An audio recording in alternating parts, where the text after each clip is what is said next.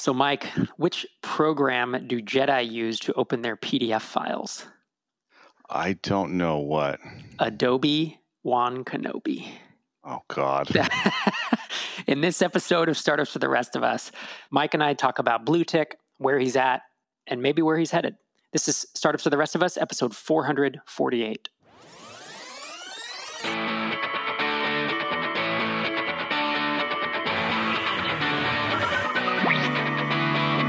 Welcome to Startups for the Rest of Us, the podcast that helps developers, designers, and entrepreneurs be awesome at building, launching, and growing software products. Whether you've built your first one or you're just thinking about it. I'm Rob. And I'm Mike. And we're here to share our experiences to help you avoid the same mistakes we made. What's the word this week, sir? Well, I strained my back somehow about a week or so ago. So sleeping the past 5 or 6 days has been rather rough. Like I've got, it's on the left side. It's when I try to sleep, it just gets really, really tight throughout the course of the night and it wakes me up. So it's been rough getting any kind of measurably good sleep for pretty much the entire week. That's a bummer. How'd you strain it? I have no idea. I think I just was alive and that was it. I was just old. Yes. And I moved. That's a good way to put it.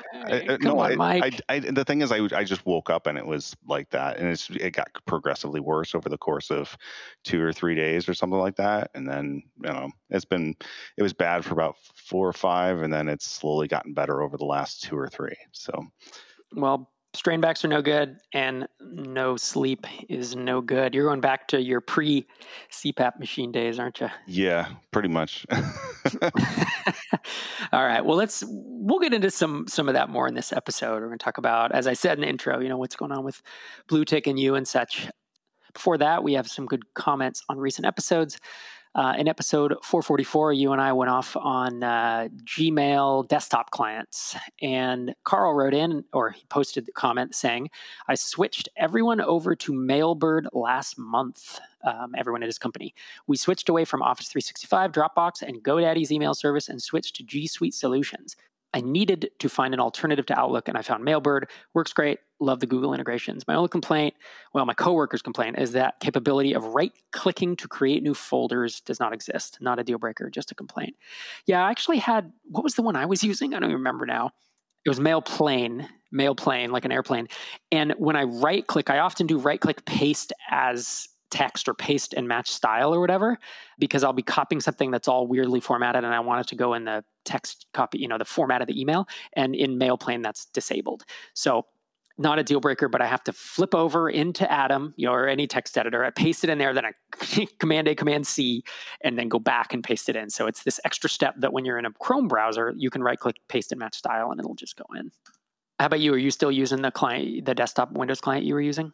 Yeah, I use it on occasion. I've kind of flip-flop back and forth between them, but because it's a IMAP client, it's got all that stuff, it's quite kind of nice to be able to use one or the other when I need it. The one thing I did find with it was that I use the labels feature, and I will take things and put them in, I refer to them more as folders than anything else, but in Gmail, it uses labels for that. And the one thing I find is that if I go to use the shortcuts to move it into a folder or apply a label to it, some of my labels, depending on the folder, they overlap. So for example, I'll have like a customer's label, but there's a customer's label underneath like a couple different products. And when I start typing it out, it doesn't show me which customer's label it is because it basically drops everything before like the slash. So I have no idea which customer's label it actually is because it just doesn't show me. So I don't know. I mean, I still use it on occasion, but once I get into those use cases, and it becomes a barrier for me. It kind of makes it more difficult. And I don't know why they don't show the whole thing, but whatever. Yeah, it's weird. And when we bring these things up, it's like, oh, that's kind of a nitpick, right? Right click, paste and match style. Is that really that big of a deal? Is the labeling? But it can be, it can become that. Now, for me, it's not that big of a deal, but label stuff, I think is that gets in the way of your workflow, and yeah, it can get in the way of the perfect solution, unless you get used to the new, kind of the new way they do it. hmm Yeah, so it's just been, like I said, I flip-flop back and forth between them a little bit. And I did notice when I was using it that I could shut it down and I would just have Gmail closed. But I've noticed that recently I've been having Gmail open again. So with that note, I'm actually just going to close that tab entirely right this second Yeah. because I Yeah. forget to do that. And if it's, email can be distracting and disruptive. And that's a problem that I've kind of uncovered with my workflow, is that when that is open, I tend to get pulled back into my email quite a bit. And when that happens, I'm not as productive. Yep, for sure. And then another comment on episode 447, Paul Mendoza was commenting on the Google verification stuff that you've been struggling with for several weeks. He says, I've been dealing with Google verification stuff for months. You can see my day-by-day interactions with Google here. We just got a response from the security vendors, but our app still isn't approved, but I'm sending them emails almost every day. And he has a URL. You can come to 447 if you want to check it out. Google OAuth verification status. So he feels your pain, apparently. It's not just something that you have manufactured in order to create drama and good radio on the podcast, as you've been known to do. You haven't been known to do, but Sure. yeah. And then we got another couple comments basically saying, because 447, we started diving in. We typically do our chit chat at the top end of the episode. And when we talked about the Google stuff, we wound up spending like 18 minutes just talking about that, because I was asking questions and going through it. And we got some compliments on like, do more of that. Like you guys aren't digging into, to Bluetick enough, was kind of the comments, or your own projects enough. And so I think with that, part of the impetus for today's episode was comments we've received, but it's also, I think it's been something that's been on our minds for a while. We have always liked doing updates and sharing what we're up to and what we're working on, but it can be hard when it's not good news, and it's hard to show up week after week and try to have an update of what you did in the past week if you didn't get anything done, or if things are going backwards. So I think we've tended to do update episodes every few months. And I feel like this one today is really just a conversation about where you are, where Bluetick is, and how you're thinking about things, and try to find out more about what's going on, and even to give advice, right? We talked for a while before this episode started, and you were bringing up things, and I was kind of telling you how I would approach them, and we haven't necessarily always been a big advice for each other podcast. It's a lot more answering listener questions, but I think that can be helpful today too, for you to hear kind of how I would think of approaching different problems, or how I have approached them in the past, right? Because I've done some of this stuff as well. Sure. So do you want to relabel this as Mike's therapy session? Yeah. It's going to be 50 minutes and I'm going to bill you 170. Yeah. No, that's actually cheaper. Cheaper than you thought it would be. Oh, cheaper than a regular therapy session would be. Indeed. So yeah, man, Bluetick today, you've been working on it for 2 or 3 years, and it's still not supporting you full time. Mm-hmm. Yep. So I went back and I started looking at my funnel metrics and stuff, where I started tracking some of that stuff. So I've got data in here from November of 2017, and that's when I started tracking the numbers that I have here. So I think that was shortly before I kind of flipped the switch and said, look, I'm just going to start billing people. And if you're not ready, then you can either cancel, or that's kind of the end of the free trial or whatever that we have for you. But obviously my memory is kind of fuzzy exactly what state those things were at the time. So I don't remember whether it was November of that year or what have you. But the reality is that... Was that November 2017? Yes, November 2017. Okay. Yep. But the reality is, like, it's not nearly where I would think that it should be if things were going well and the product had product market fit and I was, actively growing it. It's just not. It's not enough to support me full time, and I don't necessarily need it to. But at the same time, if it's going for an extended period of time and it's not making enough money to do that, then why continue? You know what I mean?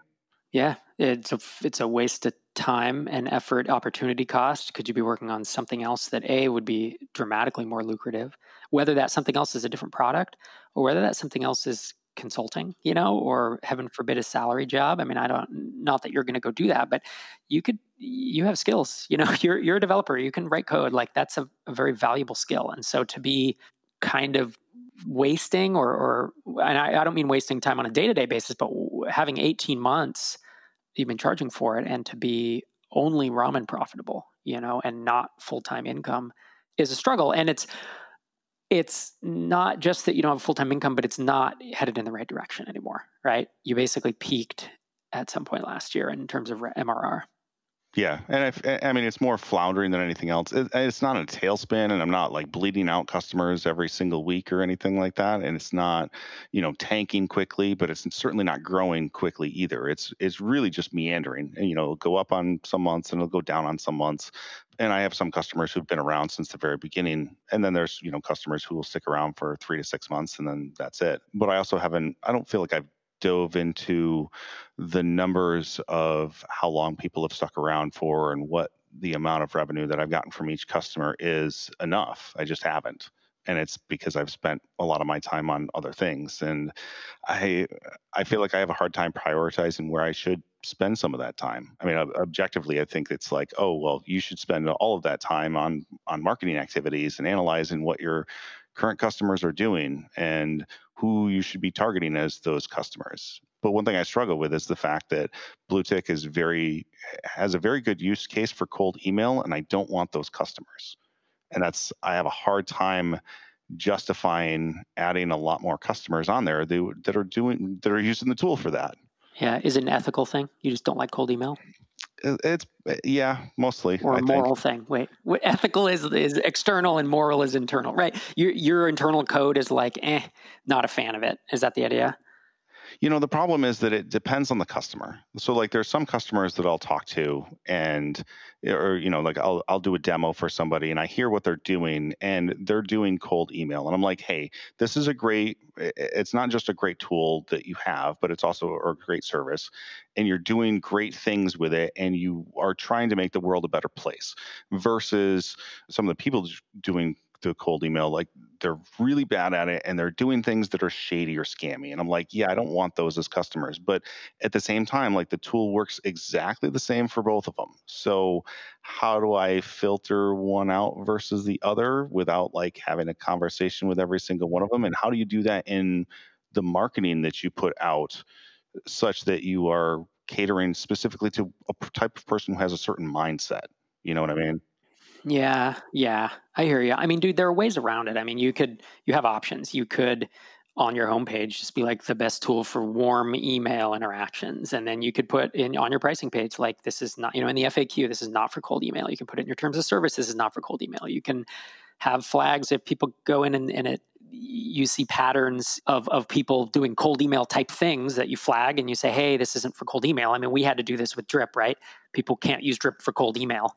And we had to build things and communicate that along the way. And it was a pain. It was a lot of work. And some people got really pissed off. Some people came in, signed up, uploaded their cold list and started emailing. And then our system would automatically block them, or they'd get enough complaints that our email spam dude would block them.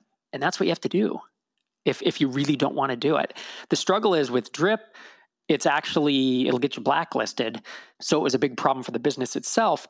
With Bluetick, it's not, right? Because they're using their own inbox. So you have to then decide, right? You're not going to get Bluetick itself, your IP doesn't get blasted. So you have to decide, hey, if ethically or morally or whatever, I only want to serve a certain type of customer, then you can do that. Just make it clear up front. It sounds to me like, is it an excuse? Like if you accepted all the cold email people, would Bluetick be where you want it to be? Or if you just focused on the warm email use case and ignored the cold email, would Bluetick be where you want it to be? Well, I feel like I don't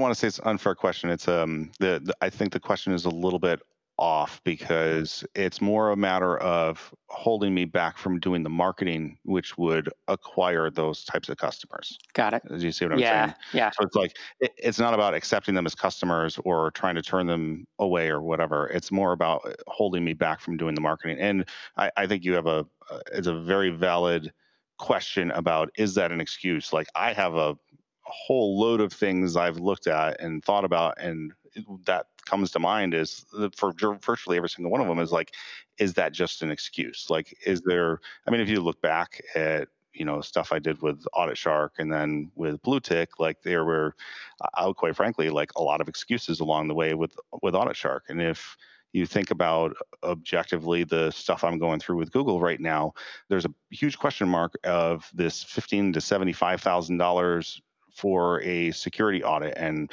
I'm apparently at the end point with Google where all I need to do is get this security audit and get a letter of, I forget what it is, authentication or something, this audit letter that I have to send into Google that says, yes, Blue Tick is all up to snuff and we don't have to worry about too much about security vulnerabilities for the product. But at the same time, is that another excuse? And if the product were much further along or had more customers and was making a substantial amount of revenue, would $15,000 to $75,000 matter? And the answer is no, it wouldn't. But the problem is, I can't sit there and point at Google and say, well, they're killing my business, when the reality is the business isn't making enough money. And really, that's just a driver that says, like, here's a hard line that you can't cross unless the business is making enough. But if the business were making enough, that wouldn't matter. Like that, the actual amount of whatever that is going to come out to would make no difference whatsoever. So is that an excuse? And I would say in a way it kind of is, but at the same time, like I could almost point at anything that I've come across and say, is this an excuse? Is this an excuse? Like anything that comes up in the business as to why something is not working, you could ask that question. And I think it's a valid question to ask. And I don't have a good answer for some of those things. Like I just don't. Yeah. And that's the thing is like the cold email versus warm email thing. You don't want to market it because people are using it for cold email. There are solutions to that. And I don't know that we should, in the interest of time, we probably shouldn't talk through those now, because I would think, well, maybe we should. Like if I were in your shoes, I would decide, am I willing to let people do ethical cold email and warm email? And if the answer is yes, then that would be on the website. That would be in my onboarding. I would mention that in every demo. I would probably do demo only for now in your shoes, because you don't have such an influx of trials. I'm guessing that you can't do some type of demo with everyone at a minimum, a screencast, 15-minute screencast that talks about, look, we only do ethical cold email. I mean, just make that part of the whole deal.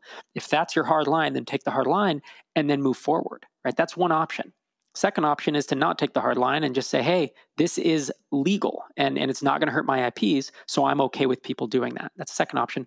Third option is probably to shut the product down, is to realize, boy, I really built a product that people are going to misuse. And the nuclear option would be to shut it down. Now, that's tough, but those, I believe, I don't know that I can come up with an easy fourth option. I feel like the ethical cold and warm is a perfectly viable non-nuclear option. And again, to just communicate that in every onboarding sequence. And some people will sneak through, unfortunately. The good news is it won't get you on blacklists like it did with Drip, where we get on a blacklist and it's like this oh shit moment where a bunch of us are running around trying to figure out how to ban this customer and this and that. You'll just have to have a conversation with that customer and say, look, like by our judgment or by my judgment, you've gone over the line. I need you to migrate away, or I need you to improve your things. And then you can get in a conversation with them where they say, how do I improve my cold email? And you say, well, here's a good example of a super ethical one, right? You only hit them 4 times over the course of a month, not 17 like you're doing, and blah, blah, blah. All of this is work, right? And it all takes work. And that's the crappy part. But it's the same thing with, it's the same thing with the Google approval. I think that it totally gets in your head, it seems like, and it becomes this roadblock where really it should be a speed bump that, you kind of look at your options. I say should. You're gonna encounter these over and over. And I feel like if you look at them as speed bumps rather than roadblocks, knowing that there's almost without exception, there's always a way around it. There are a few exceptions that are not, right? You can get sued into oblivion. You can get seriously injured. And there are these extreme things where you can't work or where your business is completely decimated because the whole platform just blocks your IP. There are certain exceptions, but I don't see that. Aside from Google, disapproving you here in the next week or two, everything else you've mentioned to me is a speed bump, but I feel like it impacts you more than that. No, and that's absolutely true. Like, as you were talking through that and shifting the marketing to saying much more of it's like it's ethical cold email and warm email. Like, I actually kind of got excited. It's like that's exactly it. Like, and I think that there are There's other ways to kind of force that as well. So I was talking to Josh from Referral Rock, and he had said that one of the things that they had done early on was that they charged a setup fee, and that worked really well for them. And I was thinking about doing that as well and trying to figure out how can that kind of work in there. And that fits in really well with the idea of pitching it more towards the ethical cold email and warm email for people, and then forcing people to do a demo.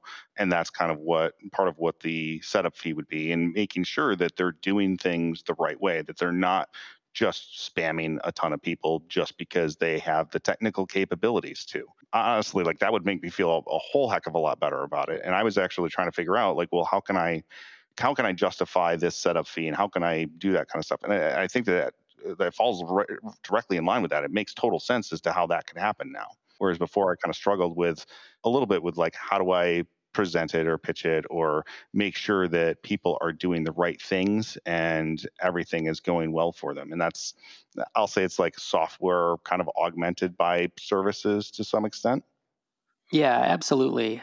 I feel like that's one issue, but it's not as if we can now, all right, we're all, and that's the whole session, Mike, you're all good. Because there are some deeper issues going on, right? It seems to me like the two biggest issues that I see with Bluetick and what you've been up to. Number one, I don't understand, and I don't understand how Bluetick is any different than any of the other tools. Like, I don't think you're differentiated, and you can convince me otherwise, but I don't feel like there's anything Bluetick can do that 3 or 4 other tools can't do, and that's a problem because you're picking up crumbs at that point, right? And the second thing that feeds into that is you have struggled to ship things. You've struggled to, whether it's health issues, the distraction from the Google approval. I know you've had sleep issues for a long time. I think you talked last podcast about how you had a 5 or 6 hour workday, and like 2 hours of it was with calls, and then your kids were going to get home, and you spent an hour on the Google thing, and then your workday was just poof, gone. That you're not shipping new features, you're not shipping marketing. When you look at the people who are making progress in these early stages, they're shipping something every week. You look at what Derek Reimer, even though he shut Level down, he was shipping features. He was shipping emails. He was shipping blog posts. You look at Peter Sum, who is the founder of Branch, which is a tiny seed company. It was just announced today. He's doing the same thing. He releases a blog post almost every week, and he ships new features to Branch almost every week. And you've struggled with that going way back. And I think that's where we talked a little bit offline before this about you have reasons, but you were saying yourself, like, are they reasons or are they excuses? The health issues, there's testosterone levels a few years back, there's the CPAP, there's all that stuff. And it impacts your motivation. And that means that Bluetick you haven't shipped enough stuff fast enough to differentiate Bluetick, and everyone else that you're competing against is moving, I would say, faster than you. And so you never catch up, right? So now you're competing against tools that are genuinely, again, my impression is they are better tools. They just have more features and they do more. So how can you possibly grow an app that isn't differentiated in any way? Yeah, and a lot of them have definitely caught up in terms of the features, or they even started out. Some of them even started out further along than I was. At the early stages, like my differentiating feature was intended to be the fact that like Bluetick does not miss emails, whereas I know that people who were using like the Gmail API or like those types of customers tend to miss emails here and there. And I feel like a lot of those problems have tended to go away. And I don't know whether that's because the Gmail API has just gotten better in terms of what data that they've been sending or the frequency, but I don't hear about those problems nearly as much as I used to. So maybe the tools have just gotten better and they've fixed those problems. I don't really know the answer to that because I don't use those tools on a regular basis. But the fact is, you're right. Like I'm not shipping things nearly as much as I could or should be. And there's certain things where I've gone through and I've like, re-engineered something or changed how something works. And I've got all this data that is going through the system, and I'm kind of terrified in some cases of breaking stuff. And I've been going back and forth recently with one of the vendor about who kind of supplies the component that I use for synchronizing with IMAP. And they won't give me access to the stuff where I know for a fact it breaks and I can't test it. Like I can't put an automated test in place, and they won't give me a way to do it. And I'm just like, I don't know what I'm supposed to do here. I mean, other than switching to some other component, which again is like, that's non-trivial work. So Yeah. That sounds like, but I but is that an don't think that excuse? should keep you from getting to 10 Is grand a that an month. excuse? Yeah, it's a problem, but you're going to encounter a problem almost every day as an entrepreneur. Mhm. And if they should be speed bumps, you know? And so you could mock up an interface of some kind. I mean, this is, again, we had a bunch of APIs that we interfaced with Drip, and you couldn't hit the production or a staging API. So when our unit tests ran, they would hit a mocked up interface. I forget, there's a better word for it, but you know what I'm talking about. You just, you fake the API, and yes, you could feasibly break things, but that's what integration testing is for. And then you just have a checklist of like, these are the 5 things that I'm always worried about breaking because I can't test them well. And those are in a Google Doc or a Trello board or whatever. And every time you do a big push or every time you modify that code, you test those things. That's how I would think about it. Again, to make it, it's not perfect, but it makes it into a, what was I saying? A speed bump. It makes it into a bump in the road rather than, an actual roadblock. Sure. And the specific issue with that piece of it, or in the problem that I have with that, like there's certain things that come up on occasion, and I literally can't do that because they've marked that the class that I need to use as internal and sealed, and there's no interface for it. So I literally cannot do it. Like the only way that I found to get around it is to create a constructor that uses like the internal private constructor for it and basically fake the data.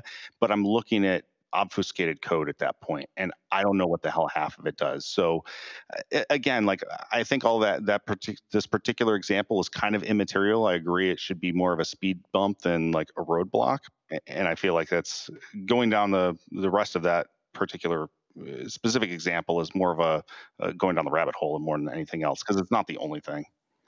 No, and that's the thing is when these things come up, it's not going to be perfect, right? And I know that sounds so silly to say, but you're an engineer, you're left brain, and you want every I to be dotted, every T to be crossed, every edge and corner case to be handled.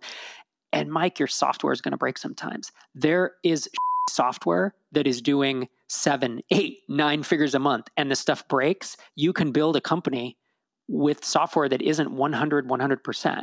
My guess is your software is going to be pretty dang good because you're a developer and because you've been doing this most of your life.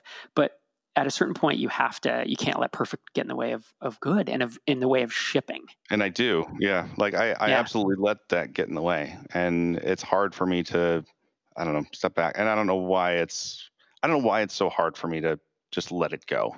Because like there's some things where I can just say, oh, we'll just do this. And yeah, it's messy, but go ahead. And then there's other things where I'm like, no, it has to be right. And for whatever reason, like I fixate on those things. That's the problem, right? Is if you can't identify when you're fixating and then tell yourself, stop and approach this from a different mindset, what would XYZ person do? How should I think about this differently is probably a better question. That when you find yourself fixating, to stop yourself and have the kind of introspection to say, what is the hack together solution? Or what is the 95% solution to this? What are the 3 or 4 options I have? I mean, we've talked about a few topics here, and in each one you see, I'm just breaking them down into what are your choices here? Your choices with this integration, or what is it, the API or whatever, or it's the component that you don't have internal access to, and it's sealed and whatever. So Mike, here are your options. You can completely shut your entire company down because, I mean, honestly, let's look at them. You could shut the company down because of that. You could build a solution that is 80-20 or 95-5, however you want to phrase it. That's kind of like the one I said earlier, which is, it's hacked together. It's not going to catch everything. And you have a checklist, and that's probably good enough for now. Or you can spend a lot of time fixating on it. You can fight with the guy over email. You can try to reverse engineer it. You can, you can really keep. I could replace the component. You can rebuild the whole. No, that's a great. I mean, you could feasibly do that. You could rewrite the whole thing yourself. Spend a week. No, I wouldn't do that. 2 weeks. I would find a different vendor where I can rip that out and replace it with something else. That's what I would do. I would absolutely not go down that road. But that is an option, though. What's funny is you could replace it with a different one. So you're going to spend time reworking your code, or you could just rewrite the whole component yourself. It's ridiculous, but it is an option, So those are our 5 or 6 options. And when you look at them, some of them seem like the dumbest thing ever, like shutting your business down or writing the component yourself. don't do those. I mean, it's obvious those are dumb. But the other three, if we look at them kind of black and white mindset and try to think about it, it's like, which of those gets you to full-time income? Which of those gets you to 10K? There's a little bit of risk. There's a little bit of risk with the one I'm suggesting, but turns it into a speed bump rather than a roadblock. Yeah. One of the challenges I run into with this is that I don't really have a mastermind group anymore where like I can bounce ideas off of people and they call me out on a weekly basis that says, hey, you're not working on this, or you said that you were going to have this done, or you've been working on this for 3 weeks. Like, this should have been done a long time ago. And I don't have that external forcing function anymore. And I think that's been a big challenge for me. Yeah, you've talked about in the past, you've told me that you feel like you're more extrinsically motivated, that having someone who's keeping you accountable is the way you work best, versus being intrinsically motivated. And that's fine. Like, there are successful entrepreneurs on both sides of that. So this is not something that precludes you from being one. But if you've lost that, because you lost your mastermind, or it broke up how long ago? A little over a year. And then I started a new one, but we've only met I think 3 times total in a year. Yeah, that's not gonna. Well, it was over the course of like 3 months or so, and then we haven't had a call in like 5 or 6 months, I think. Right. So you're, for all intents, you're not really part of a mastermind at this point. And you ended a year ago. Now, didn't your revenue peak around that time? Yeah, it did. So I know. That's a correlation? No, and again, causation, like, who knows? Right. Like, yeah. No, and that's a valid point too. But it's also hard to, I don't know. That's an excuse. Like, that's. Don't say it. Yeah, you're gonna say it's hard to find a mastermind, right? And it's hard to be part of one. And so I would say, all right, Mike, you have choices. Sure. Shut your company down. Number 1. Number 2, don't be an entrepreneur anymore. It is a choice. Number 3, email Ken at mastermindjam.com, and try to have him hook you up with a mastermind. Or 4, keep doing what you're doing. Don't do a mastermind and expect your future results to be the same as they have been, is probably what I would say. Right. So. Yeah. And some of these things, like, the other thing that it could potentially be solved by is having a co-founder. And like, I've talked to you about this before. It's like, I'm not opposed to having a co-founder or having somebody else who works in the business with me. But at the same time, it's a question of finding the right person and all that other stuff. But again, like, is that an excuse? And is that what I really want? And the answer is, I don't know. Like, is an excuse? Probably. Is it what I really want? I don't know. It's. Yeah. I've gone down that road before, and I think things worked out fantastically with you, with MicroConf and the podcast and everything else. But I don't. Yep. my past experiences have not been all sunshine and rainbows, Yeah, totally. Yeah, that's a tougher one, because finding a co-founder is hard, and finding the right. You can't rush that. That's not an easy thing to do. I do think it could be a fit for you, given that you would work better with someone kind of pushing you on and you feeling accountable to that. Yeah, I totally agree with that. But again, I hate saying again this and that, but most of the people that I know of that I know well enough to say, yeah, I wouldn't mind going into business with them at all. Most of them have their own things going on. So it's hard to find somebody who is kind of in that same position, because I've got BlueTick that is substantially far along at this point. And one thing that I've run into when you have like employees or contractors or whatever is I feel like they're way less, not just motivated, but they're way less critical of, the boss's performance or, decisions and things like that. Cause they're like, oh, well, that person is the person in charge. So I don't want to challenge them as hard as I probably could or would if I truly believed in this other direction versus the one that they've chosen or decided to go in. Yeah, but that's just a minor road bump. I mean, or speed bump. I mean, I've worked with contractors and employees, and I've had co-founders and not, and it's just something you get over. I think the deeper issue comes back to the 2 things that I said. Number 1, BlueTick is not differentiated, and number 2, it's because you're not shipping enough. And something that you've mentioned to me is a real, well, it sounds like you struggle with indecision quite a bit, where you ruminate on a question for a long time, for days or weeks, and sometimes just can't break out of that, to make the decision to move forward. And so you get stalled. And then the motivation thing, like you told me offline that you were kind of bored or what, you weren't motivated. Like at times, you know what you should do. I should go build this feature, but you're not motivated to do it. Mm-hmm. Is that right? I mean, talk about that. Do you think is it a health thing, or I guess you don't know. If you knew, you would fix it, right? You don't know if it's lack of sleep. You don't know if it's low, testosterone. You don't know if you just don't want to do the idea. I mean, do you have any thoughts or even more background for people? Sure. I mean, like right now I'm in the middle of going through, like my doctor took me off of my testosterone, and it wasn't because it was too high. It was because one of my other blood tests came back as too high. So he's just like, yeah, this is way outside of the normal range. So I'm going to take you off of the testosterone for 4 weeks to see how that plays out.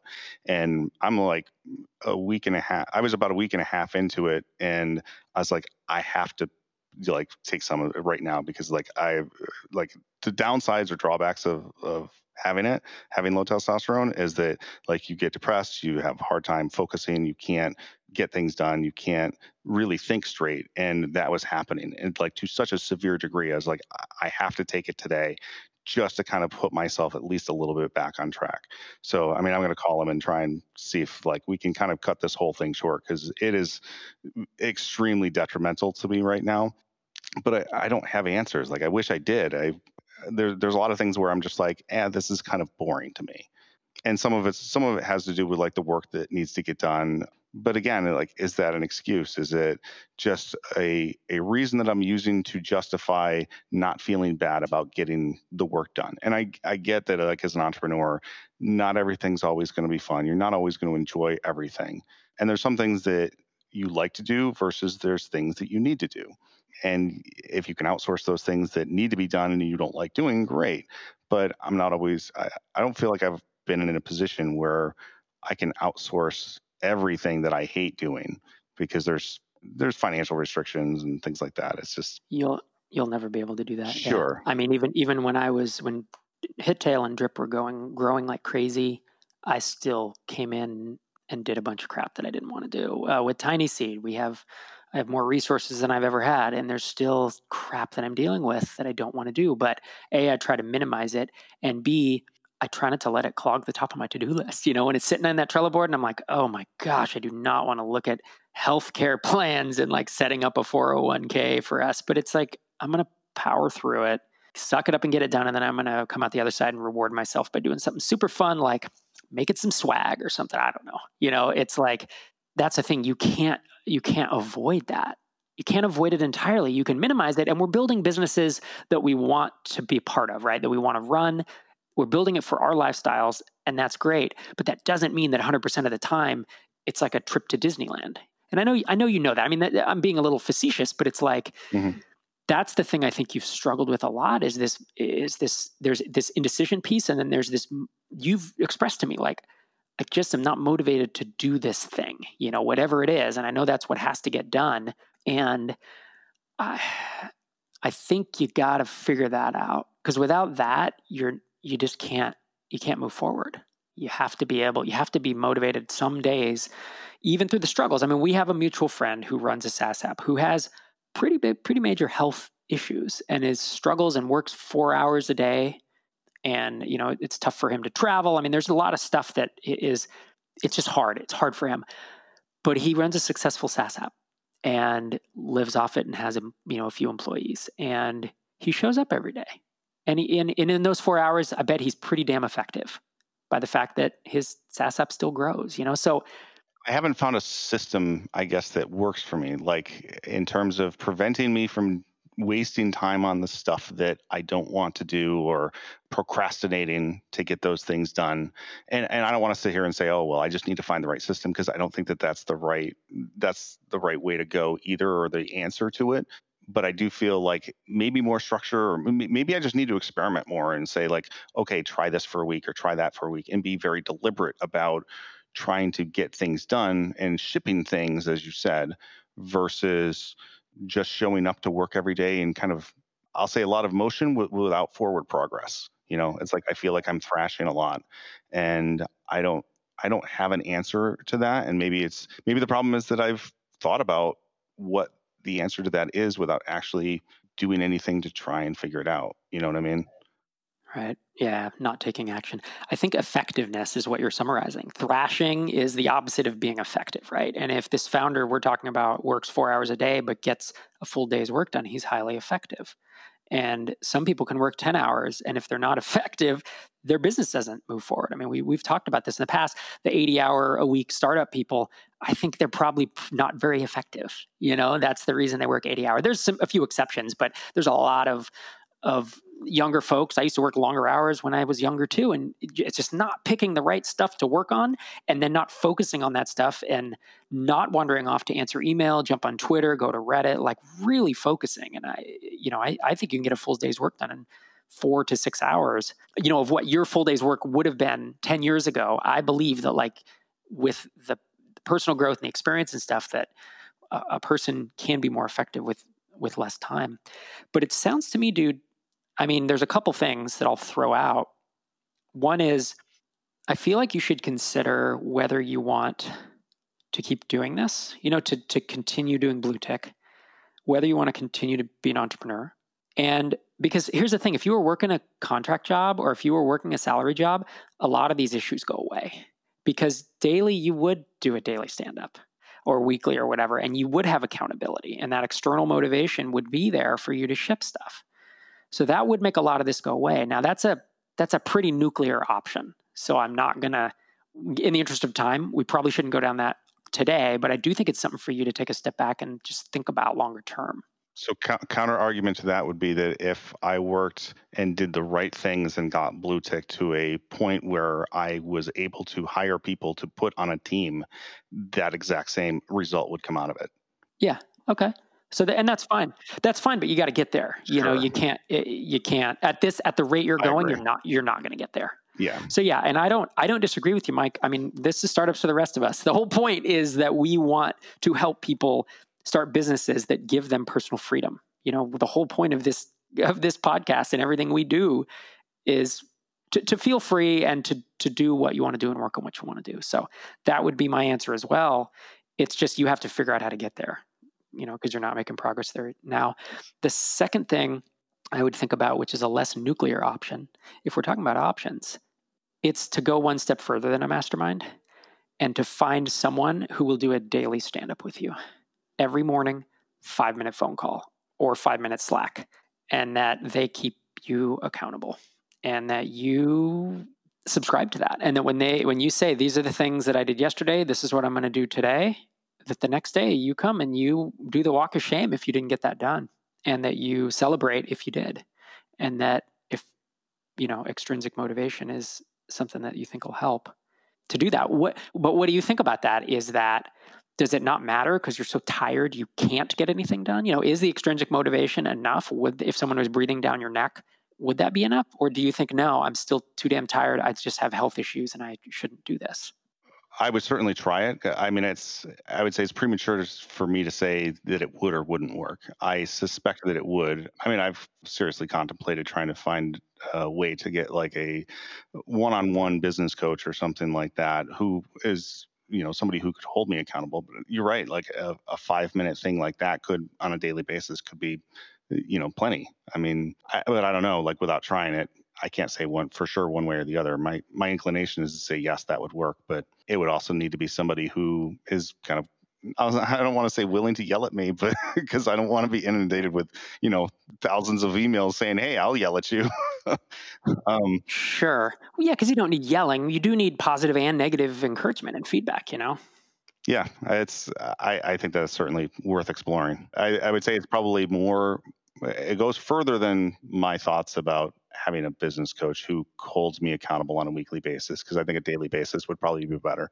And that's mainly because I feel like I could waste a lot of time during a whole week, whereas from a day to day, I can't. Like I don't want to say the stakes are higher, but the deadlines are shorter. And I've always found myself to be somebody who works extremely well with tight deadlines and time pressure.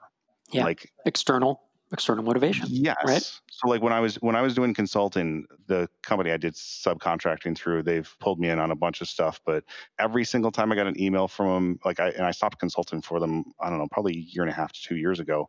But every single time I get an email from them, it's always because something's on fire and they want me to deal with it. And I actually got to a point where like from one customer to the next, every single one, everything was on fire and burning to the ground, and they needed somebody to go in and fix it, and I was their person.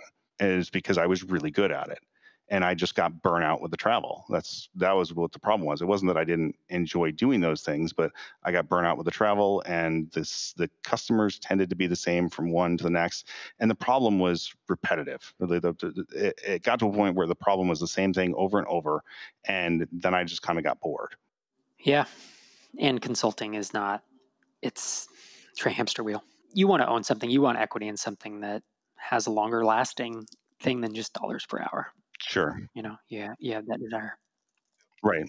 Yeah, that was a big reason for me leaving and deciding to do Bluetick instead, is because I wanted something that was going to be much more the Rob's flywheel as opposed to the hamster wheel. Yeah. So obviously, we can't solve stuff like this in a day. You and I talked about you taking some time to think about this, 3 weeks, 4 weeks, where you think about both what we've talked about today, some stuff we've talked about on offline, but really do soul searching and figure out. I mean, I think there's big questions here. It's like, Mike, do you want to do this, and do you want to do it bad enough that you're willing to change? Because what you're doing now isn't working, so you have to change it. Are you going to be willing and able, it's both. Are you going to be willing and able to start looking at every problem as a speed bump rather than a roadblock? And, is this the right fit for you? Whether it's, and this being entrepreneurship, Bluetick, I don't know, I guess it's just those two, and does Bluetick have the potential, if you feel like you regain your momentum and motivation, to take a hard look and say, how long will it take to get Bluetick to the point where it is differentiated? Because my assessment is that until you're differentiated enough that you're like, nope, we do this and no one else does, or we do this better than all these other tools, until you get to that point, you just don't win many sales. Yeah, I totally agree with all that. I mean, I don't even have to think too long about like the one aspect of those. Like, do I still want to be an entrepreneur? I mean, for me, the answer is absolutely yes. The question for Bluetick is, well, what's that look like moving forward? And the reality of the situation is that I've got basically a 7-month deadline at this point. I think you had said that there were some questions about how that shakes out with Google, and like I kind of know the answers to some extent. I still don't have all the information, but like I've gone past the last stage of Google's verification, with the exception of the security audit. Like that's all that needs to be done. But that's the piece where I don't know how much it's going to cost, and I don't know what they have to go through or what other things I'm going to have to change. So I'm still waiting to find out what that's going to cost, and I have to make a judgment call at the end of it to say, if it's $15,000 and I'm going to make that $15,000 back in a reasonable time frame, not a big deal. Even if it was $75,000 or $100,000, if I were going to be able to make that back within 3 or 4 months, it's not a big deal. If I'm at a revenue standpoint where it's not going to happen in 6 months, 8 months, 10 months, then no, like I can't justify even continuing with the product at that point. But I don't know what the price tag on it is right now. And it's a question of how far can I get in the next 6 to 7 months to the point where I know how much revenue I'm going to be making 3-4 months down the road to be able to justify putting the cash out for that kind of a security audit. But you understand that while the security audit is one thing we've talked about today, like there are bigger issues, and it's shipping. It's if you, let's say you pass the security audit and you pay for it, Bluetick is still not growing. Bluetick is still not differentiated right now. And the reason, again, coming back, is that you haven't been motivated, or you've been bored with it, or there's been health issues, or there's been all these things along the way. And if that doesn't change, it doesn't matter what happens with the Google audit. Yep. So, yeah. So we talked about you taking some time to think about it and actually stepping back from the podcast here for about 3 or 4 weeks. Give you some clarity. Hopefully. Some time alone. I know. Give you a chance to maybe find clarity. I mean, these are hard decisions, man. This is retreat level kind of stuff where it's a lot of thinking. Yeah. And I mean, these aren't the weird thing is like these aren't nothing we've really talked about so far, are things that I haven't thought about or kind of considered, over the past couple of years. And it's just I just haven't really taken the time to step back and objectively look at things and take a hard look. Because I mean, if I do look at stuff and how things have gone, I mean, the one constant that has been throughout the whole thing is it's me. So is it me? And, that's a hard thing to say and a hard thing to admit to as well. So the question is, can things change or will they change or do I want them to? I mean, I think that I want to. It's just a question of, well, how is that going to happen? And how do I make sure that I don't go through this process and come out of it and say, yeah, I'm motivated, I'm amped up and let's do this. And then put in time and effort for 6 months and then fall back into the same patterns again, I'll say. And that could happen. I don't know, but I need to step back. That's for sure. Mike, I've always respected your technical chops and your intelligence and your writing, and you just have a lot of positive qualities, and you've accomplished stuff in your life, but you've definitely gotten in your own way. You've gotten in your own way more than I think you want to. Or should have. Or should have. Yeah. So I think if you can start thinking about it in those terms of how do I not do in the next 6 months what's happened in the past 6 months. Mm-hmm. Yeah. So we'll see. So I'm going to be holding down the fort here for a few weeks, and it'll be good to hear from you. I'm sure people will be waiting with bated breath. We'll have an episode, I don't know what it'll be, 452 or 453, where it's the return of Mike, and we get to hear from you and what you've been thinking about and stuff. So, yep. So I don't know. It'll be good. We'll see what happens. I got to talk to my doctor and go back on the testosterone because it's just, my God. Yeah. Yeah. It's kind of wrecking you. It really is. Yeah. It's hard to, like you wouldn't think that does it. It's like, oh, that can't possibly be that bad. I would totally think any chemical in our body, when it gets that out of whack, it has these negative impacts that can be pretty brutal. Mm-hmm. Yeah. So, well, man, thanks for delving into this today. I know this is not easy stuff to talk about, and I appreciate your kind of openness and honesty and willing to delve into it. I'm sure the listeners do too. This has over and over been voiced as like the favorite kind of, one of the favorite aspects of our show is when we do these things, and we talk pretty open and raw about what's going on. Yep. So I guess with that, why don't you take us out then? Yeah. If you have a question for us, call our voicemail number at 888-801-9690, or you can email us at questions@startupsfortherestofus.com. Our theme music is an excerpt from We're Out of Control by Moot. It's used under Creative Commons. Subscribe to us on iTunes by searching for Startups and visit startupsfortherestofus.com for a full transcript of each episode. Thanks for listening, and I'll see you next time.